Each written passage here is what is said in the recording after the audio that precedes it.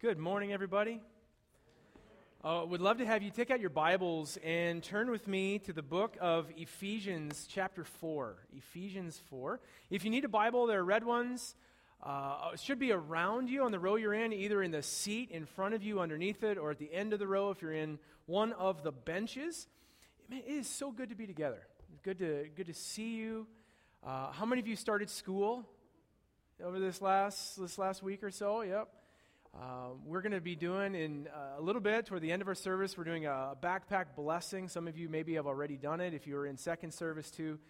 But I want to just recognize those who are involved in shaping young people or in those who are going to school and learning and growing, that this is a part of God's mission in the world. And so excited about that. Excited we're going to be ending our teaching time this morning with communion, coming to the Lord's table. And just sort of recentering our lives on Jesus and what Jesus has done for us in giving his own life, but also who Jesus is as the Lord of the church. We've been studying for the last 7 weeks, we've been studying these 7 letters in the first part of Revelation. Revelation chapters 2 and 3. And just to sort of catch us all up to speed, we've been looking at these 7 letters that were written to 7 real, literal churches that were in cities around Asia Minor, which Asia Minor is modern-day Turkey. And these letters, if you have a Bible, I don't know how many of you have Bibles where the words of Jesus are written in red. Anybody have Bibles like that, red letter Bibles? These letters are written in red letters because these are the words of Jesus through the Apostle John given to the church. And so over the last 7 weeks, we've been listening to what Jesus has been saying to these churches and also thinking about what does this mean for us? What does this mean for Journey? Journey Mennonite Church, this multi-site church, living where we do in this time, in this world that we do. What does Jesus say to us? And so over these last 7 weeks, what we've been doing is asking you as a congregation to say, what do you think Christ is saying to us as the church? Are there messages of Jesus just saying, here's an image of me you need to hold on to? Are there words of affirmation where Jesus would look at us as a church and say, well done, you're faithful to me, you're doing these things well? Are there places where Jesus might look at us as a church and say, but I have this against you? Like there are some critiques, there are some things you're missing, some blind spots. And then what are the promises that Jesus might be making to us, to those who are faithful, who stay the course? All 4 of these letters, or all 7 of these letters have had these 4 pieces, and this is how we've looked at these 7 letters. But over these last weeks, we've been asking you to submit these things, and we've gotten just a flood of feedback from this. I will say this, we got more feedback from the other 2 campuses than we did from South Hutch campus. So let that be a critique from your pastor to you. I mean, we really do believe that God speaks.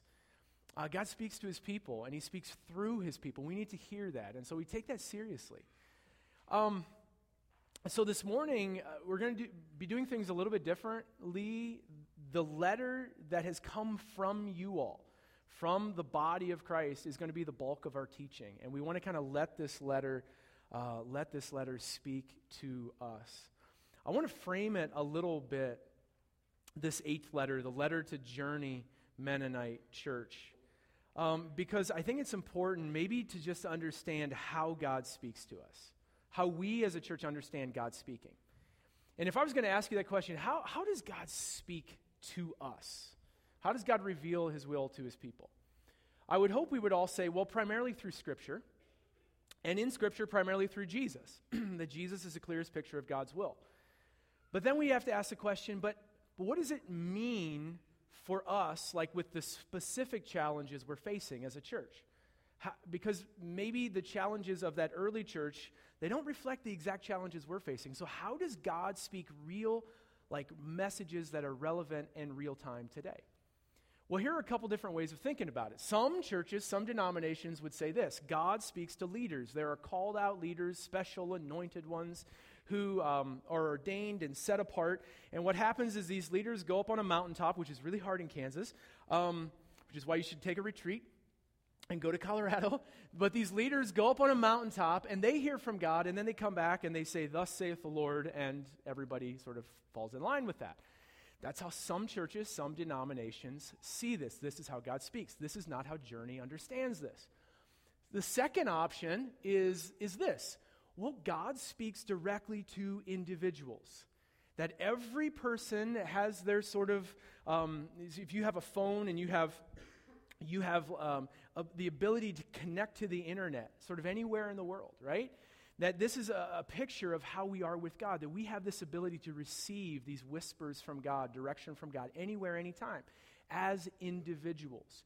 So what happens is we gather, or in the mornings, you open up your Bible, you have a quiet time, a time to just center yourself and listen to what God is saying, and then God speaks to you as an individual, for you as an individual, and that's where it ends.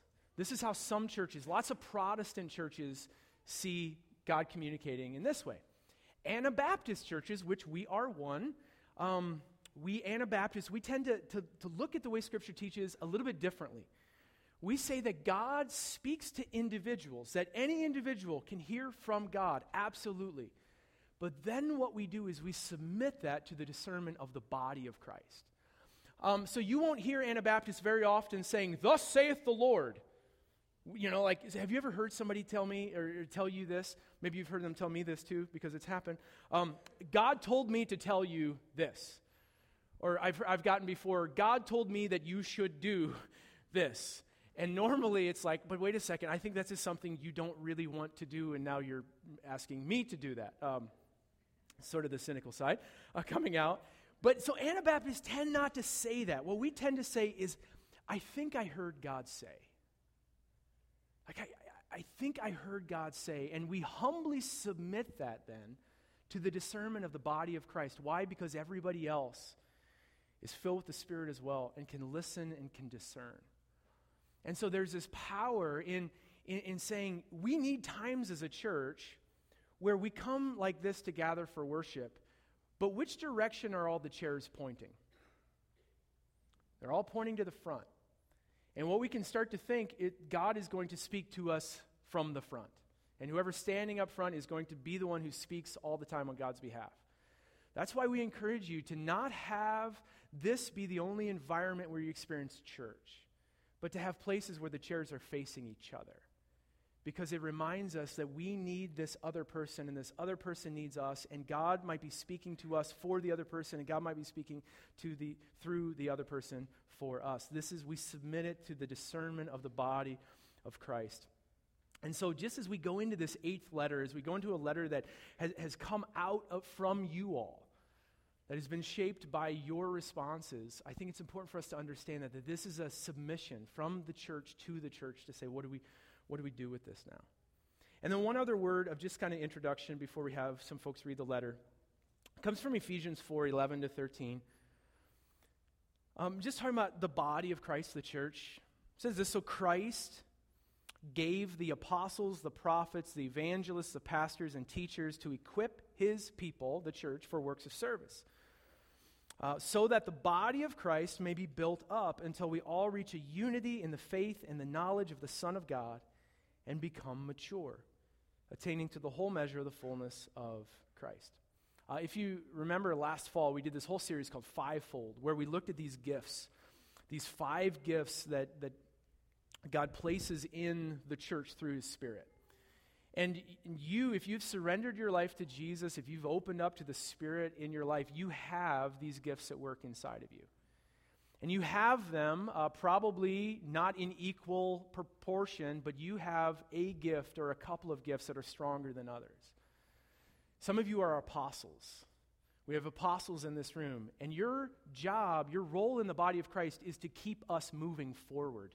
You are dreamers. You are constantly dreaming about new things, next steps, new risks to take, new hills to climb. And you know you're an apostle when you haven't even started the thing you've been dreaming about before you're dreaming about the next thing, right? This is the beautiful gift of the apostle. And so that's a gift in the church. And you will hear the voice of the apostle in this letter. You'll hear the voice of the prophet. You know what the prophet does? Afflicts the comfortable and comforts the afflicted. The voice of the prophet speaks truth that nobody really wants to hear.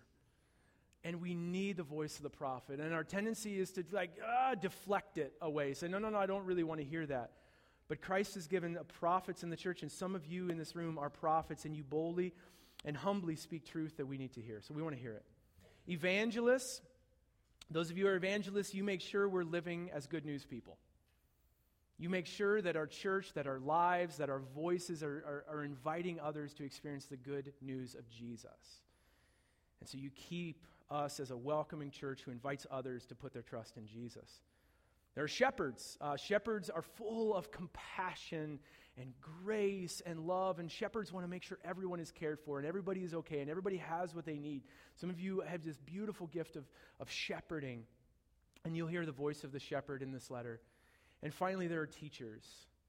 And some of you are teachers, and your passion is to make sure people are learning and growing and putting deep roots down so you can grow mature in Christ. And you will hear the voice of the teacher in this letter. And so, felt like it would be good for me not to read the letter, but since the letter is coming from the congregation, to have voices from the congregation read it. So you do have a copy of it in your bulletin, but this is like the worst teaching mistake ever, is to say, hey, here's the paper, don't look at it, right? Keep it turned over later. Of course I'm going to look at it. But I guess I would encourage you, you can look at it if you want to while they read, but I would encourage you to just listen to it.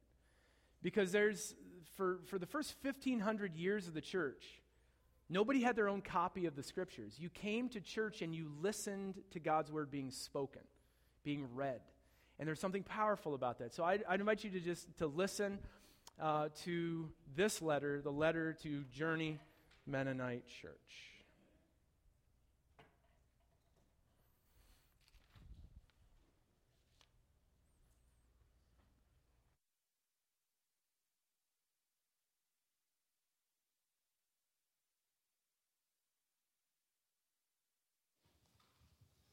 To the angel of the multi-site church of Journey Mennonite.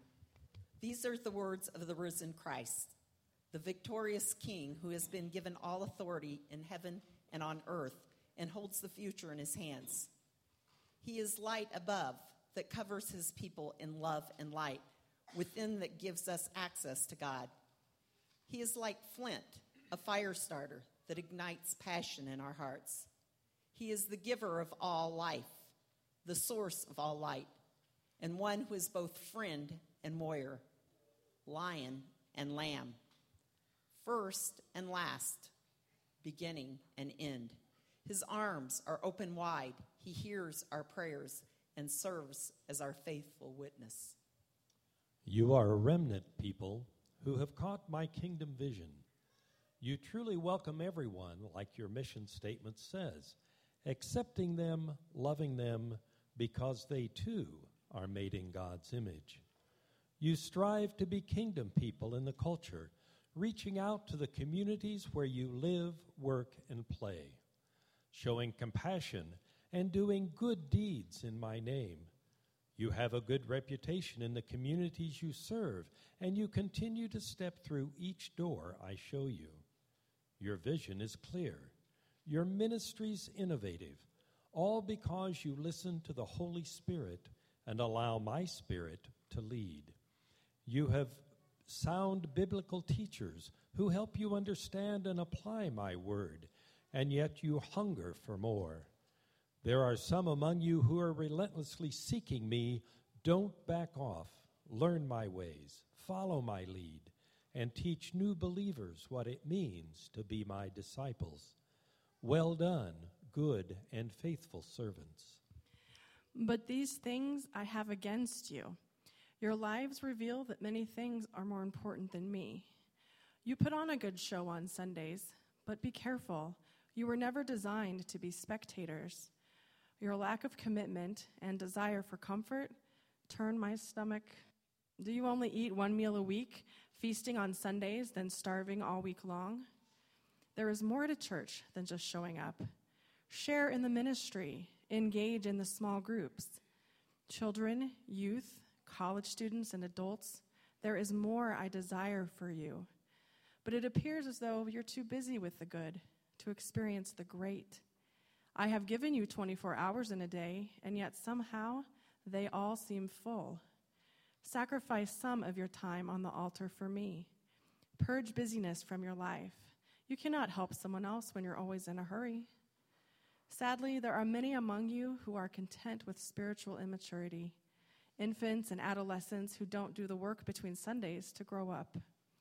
And for those who call themselves spiritual adults and parents, who are you reaching back to help along? Like a willow tree, your branches are many, reaching out to the community, but your roots are shallow. Apart from my living water, you would surely wither and die. You have abundant resources and great facilities, but what for? Remember, to whom much is given, much will be required. You focus far too much on money and buildings.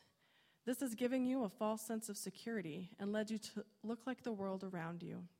Stop living according to your flesh, and don't let these gifts make you complacent, for I have much more for you to accomplish.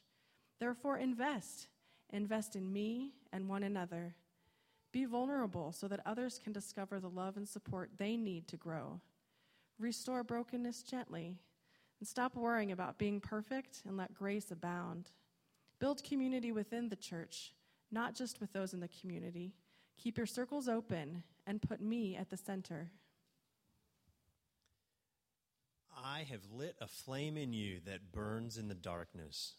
If you heed my call and fan that flame, I will give you life filled with abundant strength, creativity, and joy. Your roots will grow deep like an oak tree as you learn to hear what my Spirit is saying and understand what I desire for you. When hardships and trials come, and they will, those of you who have put down deep roots will stand strong. Out of your deep intimacy with me, you will teach your physical children and spiritual children to love me, hear my voice, and follow me. Your radical, unending love for me will transform your communities. Even other churches will unite around the victorious living of those at Journey. Journey will be a pillar of God's temple on earth, a beacon of light, an example to others that I am not far off, but present among you. Take the kingdom path. I know you and love you and call you by name. Some of you will suffer greatly because of this radical call to follow me. Even so, I am your strength. I go before you, calling you forth and extending mercy and grace. You will receive a special place at my great banquet table.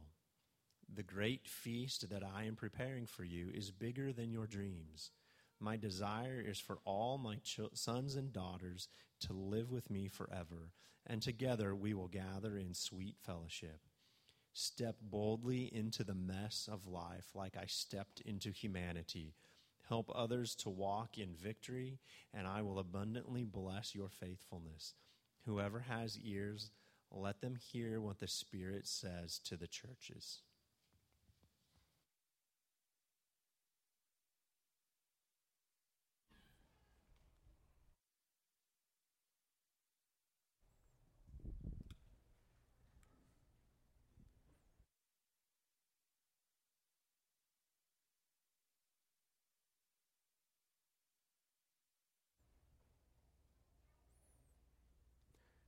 So my light, oh, there it is. Okay, my light is staying red. I think maybe that means I'm not supposed to talk anymore.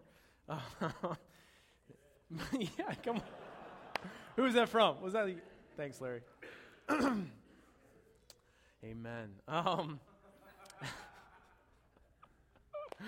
So let's, in all seriousness, let's take a minute and reflect on this. You have a copy of it in front of you. You have some blank space on the bulletin insert where normally there are some sermon notes. And take a minute. What images grab you? What messages sort of stick with you? What do you maybe have a sense that, this rings true to me. This might be something God is saying to me and to us. So just take a minute and reflect on it a bit.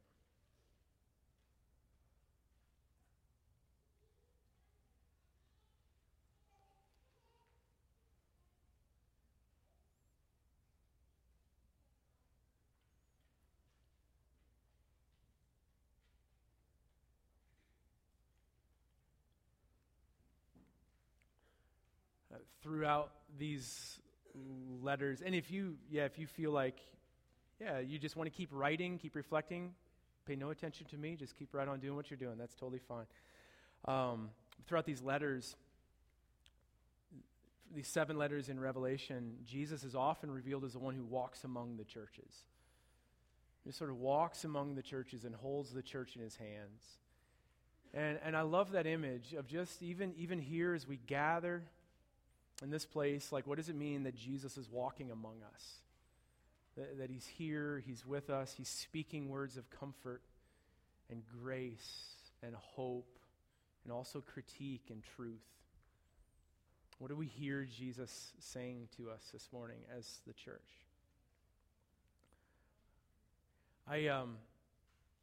These are just a couple of things that I heard in the letter. I read this for the first time on Wednesday,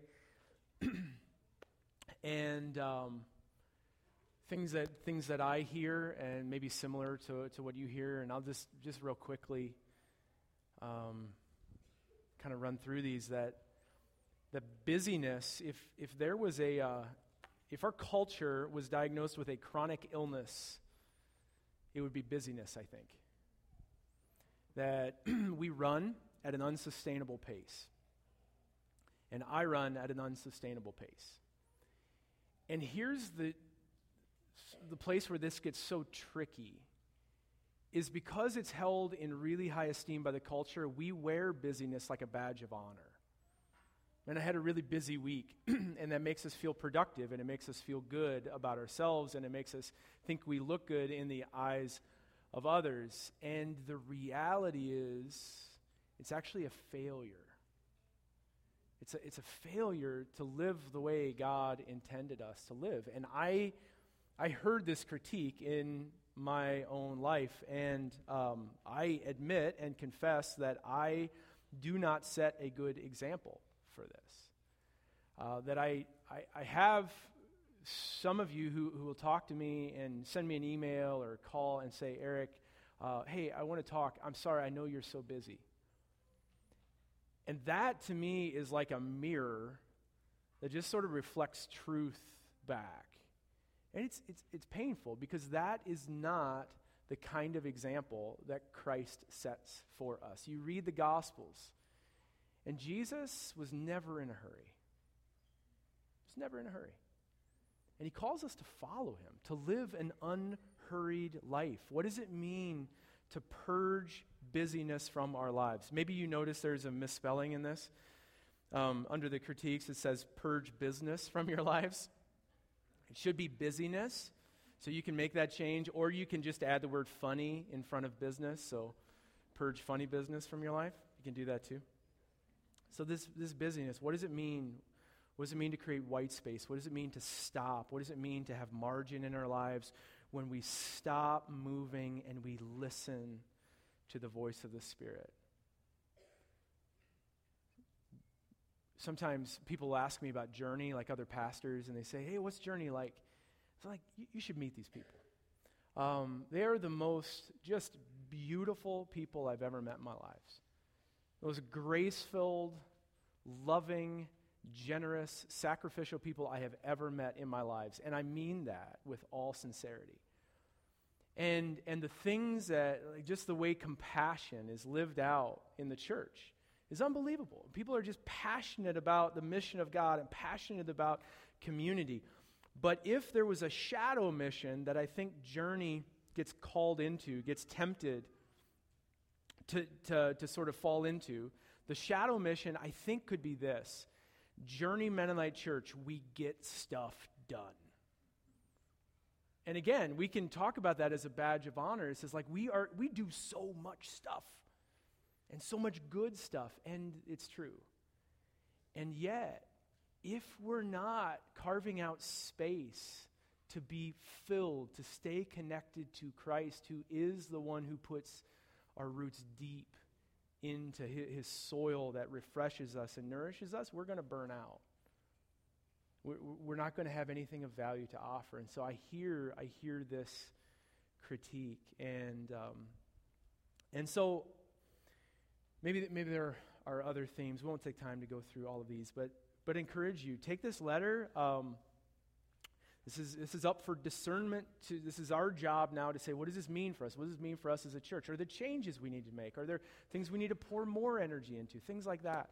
And so I'd encourage you in your missional communities, small groups, Sunday school classes, talk about this, reflect on it, and see where it goes. But we thought, as we kind of went through toward the end of this week, felt like it would be really good to just end our service with communion.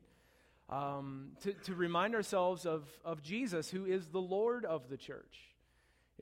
This Jesus who said, I will build my church and the gates of hell will not be able to withstand it.